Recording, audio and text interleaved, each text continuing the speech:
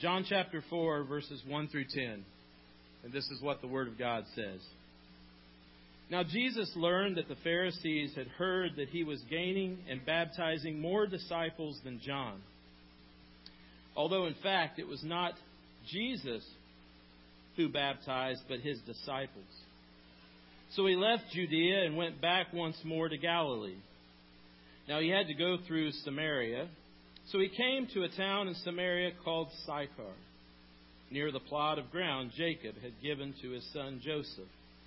Jacob's well was there, and Jesus, tired as he was from the journey, sat down by the well. It was about noon. When a Samaritan woman came to draw water, Jesus said to her, "Will you give me a drink?" His disciples had gone into town to buy food. The Samaritan woman said to him, "You are a Jew, and I'm a Samaritan woman. How can you ask me for a drink? For Jews do not associate with Samaritans." Jesus answered her, "If you knew the gift of God and who it is that asks you for a drink, you would have asked him, and he would have given you living water." And this is the word of God. Please be seated. What a blessing it is for me to share God's Word with you today, and I hope it'll be a blessing for you as well. You know, some people can talk to anyone about anything at any time. My late mother-in-law was like that. She could strike up a conversation with anyone, no matter where she was, no matter who it was. You know, not everyone can walk up to a total stranger and begin a conversation. In fact, not everyone should, actually. A couple of years ago, we had a homeschool group that was meeting in our building one day a week. They would use our classrooms downstairs. And it was a Tuesday. I came to the office about lunchtime like I usually do, and I got to the office door just as I guess it was kind of a junior high age child arrived at the door at the same time. And, you know, I wanted to be friendly. And so I said, "Hi, how are you doing today? How's class going?" And she looked at me and she said, "My mother told me never to talk to strangers." I said, "Oh, okay, well, that's probably good advice." And so I opened the door for her. She walked in. We never said another word to each other. The most valuable parts of the gospel in most of our minds are the words of Jesus. I don't think too many of us would argue with that. How many of you have a red letter Bible? Yeah, a lot of us have a red letter Bible. And of course, that version has the words of Jesus, you know, colored in red, which sets those words apart from the rest of the text. Most of his words were conversations he had with people, primarily the apostles. Less frequent, of course, he had conversations with the religious leaders. The most numerous occurrences of his words were his teachings, because even his conversations, you know, were obviously opportunities to teach many times. The only exception might be John 17, where he actually worded a prayer to God. But all of his words were truth, which included his conversations. As one famous missionary once said, the gospel is communication. No matter how successful we are at setting a good example, we can't very effectively lead someone to Christ without conversation. Have you ever played the game called charades? Charades is a game where you think up a word or a phrase, and you're standing in front of a group of people, and you think up a word or phrase, and you have to act it out, and they have to figure out what that word or phrase is. Trying to communicate the gospel without words is like playing the game of charades. I believe all Christians want to be able to teach someone about Jesus. The problem with which we often struggle is, how do you begin? Where do you start? Especially with people you don't know. Years ago, I worked in downtown Columbus, Ohio. And every day there was a middle-aged man holding an American flag in one hand and a Bible in the other. And he was preaching on one of the main street corners right downtown. In fact, it was the street corner on which the state capitol was located. And he would just stand there and he would scream and yell. Repent or die was his message. And he had to talk kind of loud anyway because there was a lot of traffic, on these busy streets. And, the message was true, but everyone avoided him like the plague. You would see people walk as far around him as they possibly could as he's waving the flag and the Bible at the same time. And people like that may be very sincere, and I don't judge that he believes that. But they're viewed as kooks. And no one really wants to engage them in conversation. I'm not even sure they really want to engage anybody in conversation. Starting a religious conversation with someone does not have to begin with religion. It also does not have to begin by shouting and condemning or judging someone as though you're holier or wiser than they are. If you don't know Jesus, you're going to hell. Hopefully none of you have started a conversation like that. Or if you don't go to church every Sunday, or if you don't give 10%, you're going to burn in hell. Would you like to study that a little bit?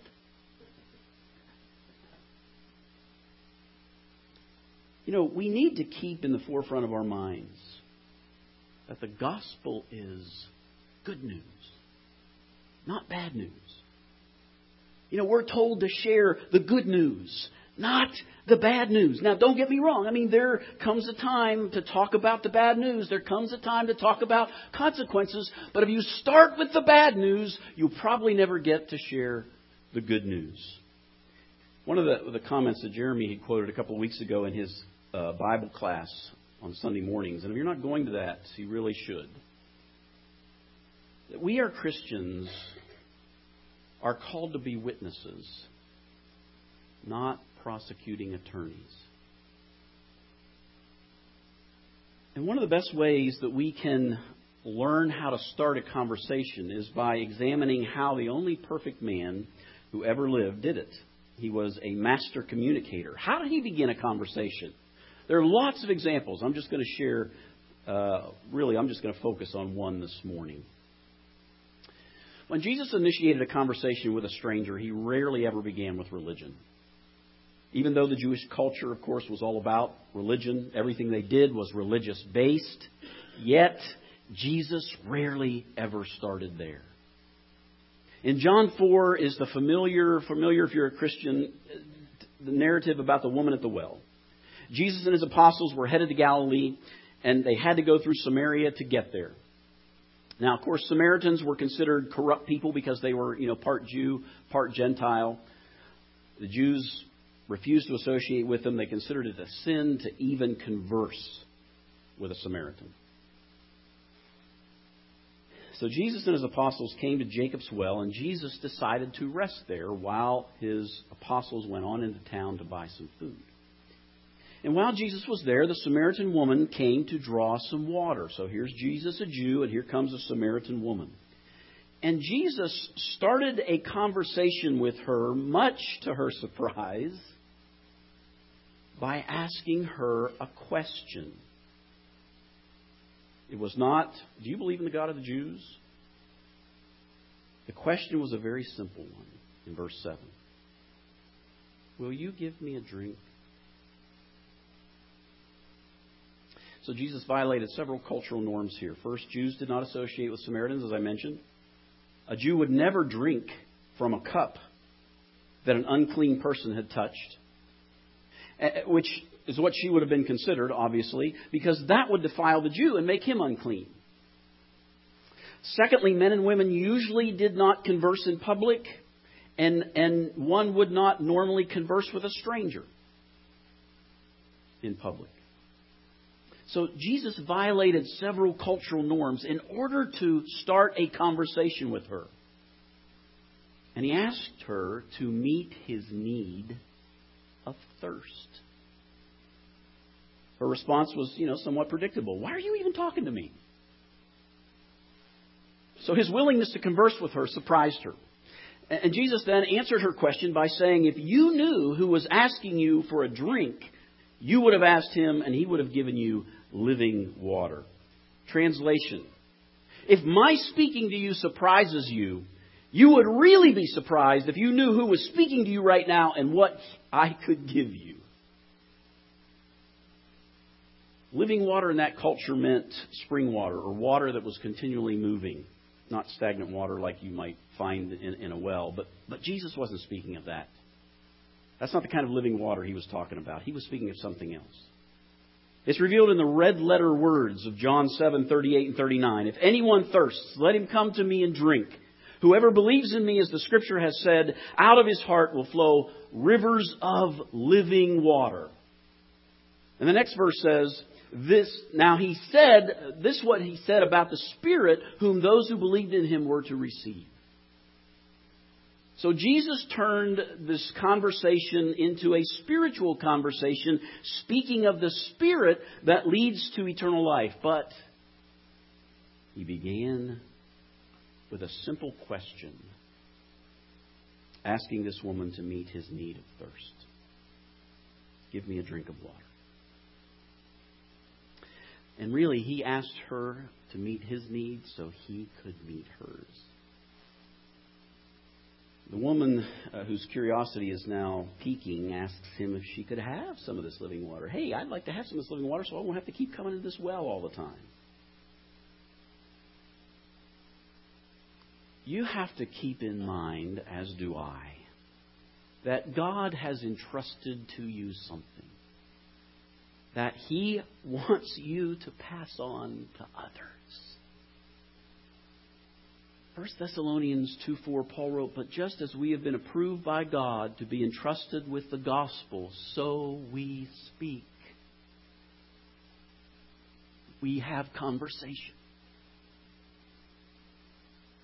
You have critical information, as do I, that every human being needs. You cannot keep it to yourself. You have an obligation to give it to others. The world desperately needs this information. They're going to die without this information. Imagine if you were a witness to a crime and you learned that someone else was arrested and accused of the crime. You knew the person who did it, but you refused to testify. In other words, you know the truth, but you are unwilling to share it. That just wouldn't be right, would it? When this woman asked Jesus for water, He wanted to give her. His response was, Go call your husband and come back. Oops. She said, I don't have a husband. He said, You're correct. He said, as a matter of fact, you've had 5 husbands, and the guy you're living with now is not your husband. So Jesus points out several rather embarrassing facts about this woman's life. Now notice, though, that He didn't condemn this woman. He simply pointed out the truth. He brought up the facts. Kind of like the adulterous woman in John 8. You know, He didn't condemn her either, even though she had committed sin that she didn't deny. You see, it's not our responsibility. You know, Nate talked about this a little bit ago in his comments. It's not our responsibility to condemn people. We're just as guilty as everyone else when it comes to sin. Who are we to condemn anyone? Our job is to help people become aware of sin and to find reconciliation and salvation in Jesus. That's our responsibility. What Jesus was doing was simply starting a conversation so He could give this woman what He knew she truly needed. And He started by asking her to meet His need of thirst. We have a membership to Sam's Club. How many of you have a membership to Sam's Club? Yeah, a few of us do. Some people call it the $100 store. We use a credit card, so it doesn't matter. Very often in Sam's, there are people who are introducing a new product. And if you go anywhere near them, if you even cast a glance in their direction, they will walk up to you, try to initiate a conversation with you because they want to introduce their product to you. I admire those people. I have fun with them. I joke a little bit with them. I had one lady put this exfoliating cream on my hand one day just because go ahead, it'll make you feel better. It didn't make me feel better, but it made her feel better. In a similar way, we are trying to introduce people to the good news. And we won't know whether they'll accept it or not until we start a conversation. In the next chapter of John, moving from the woman at the well to chapter 5, Jesus uses this same strategy, but in a little bit different way. Jesus eventually arrived in Jerusalem, and instead of going to the temple first, he went to the pool of Bethesda. The pool of Bethesda was believed to be a healing pool. The superstition was that the angel would come and stir, some kind of an angel would come and stir the waters. And if you were in the pool or could get in the pool when the waters were stirred, you would be healed. According to verse 3, there were a multitude of invalids laying near the pool. Some were blind, some were lame, some were paralyzed. And one in particular had been an invalid for 38 years.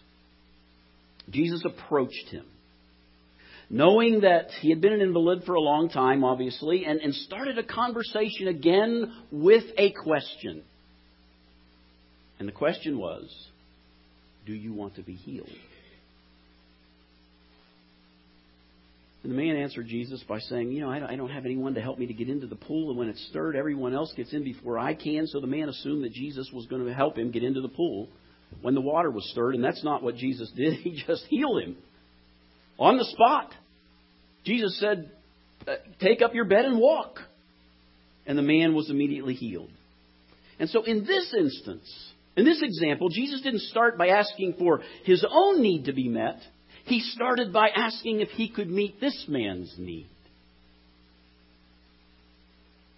There's no shortage of people in the world who need help. Everyone needs help from time to time. We all do.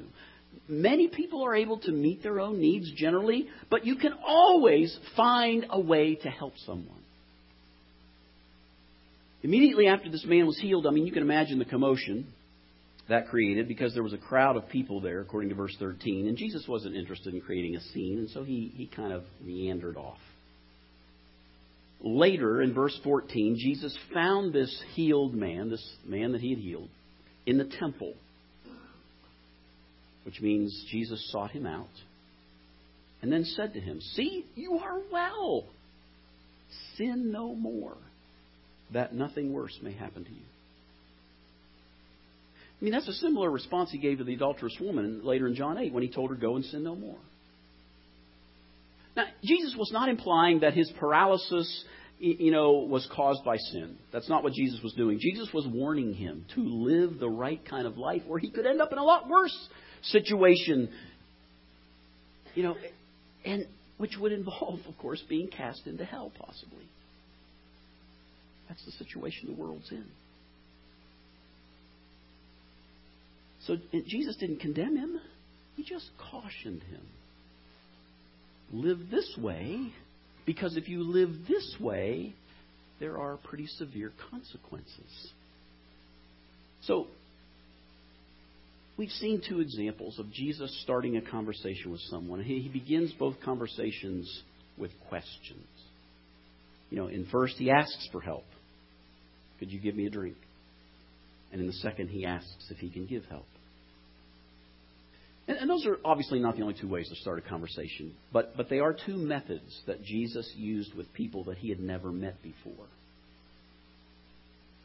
He didn't start by asking a religious question like, do you go to church? Do you believe in God? Instead, he began by asking a question that had to do with a need that led to a spiritual conversation. We've all heard the proverb that people don't care how much you know until they know how much you care. We all tend to be extremely focused on our physical needs, our immediate needs, which mostly are physical, and not so focused on the more important need, which is spiritual. That's the most important need anybody has. It's spiritual. Now, you don't want to appear to be a Bible-thumping Jesus freak, but you do want people to know how deeply you love Jesus, how much He means to you, how much faith you have in Him, and how desperately they need Jesus. Two of the ways we see Jesus start a conversation with a stranger just simply by asking a question. Can you help me or can I help you? Very simple. And when you ask a question, it provokes a response. Making a statement doesn't always provoke a response, unless your statements are provocative. And Jesus, of course, sometimes made provocative statements. When it was the right moment, when it was the right audience, He would do that. So you need to look for ways, and I need to look for ways to help people, just to be of help to people.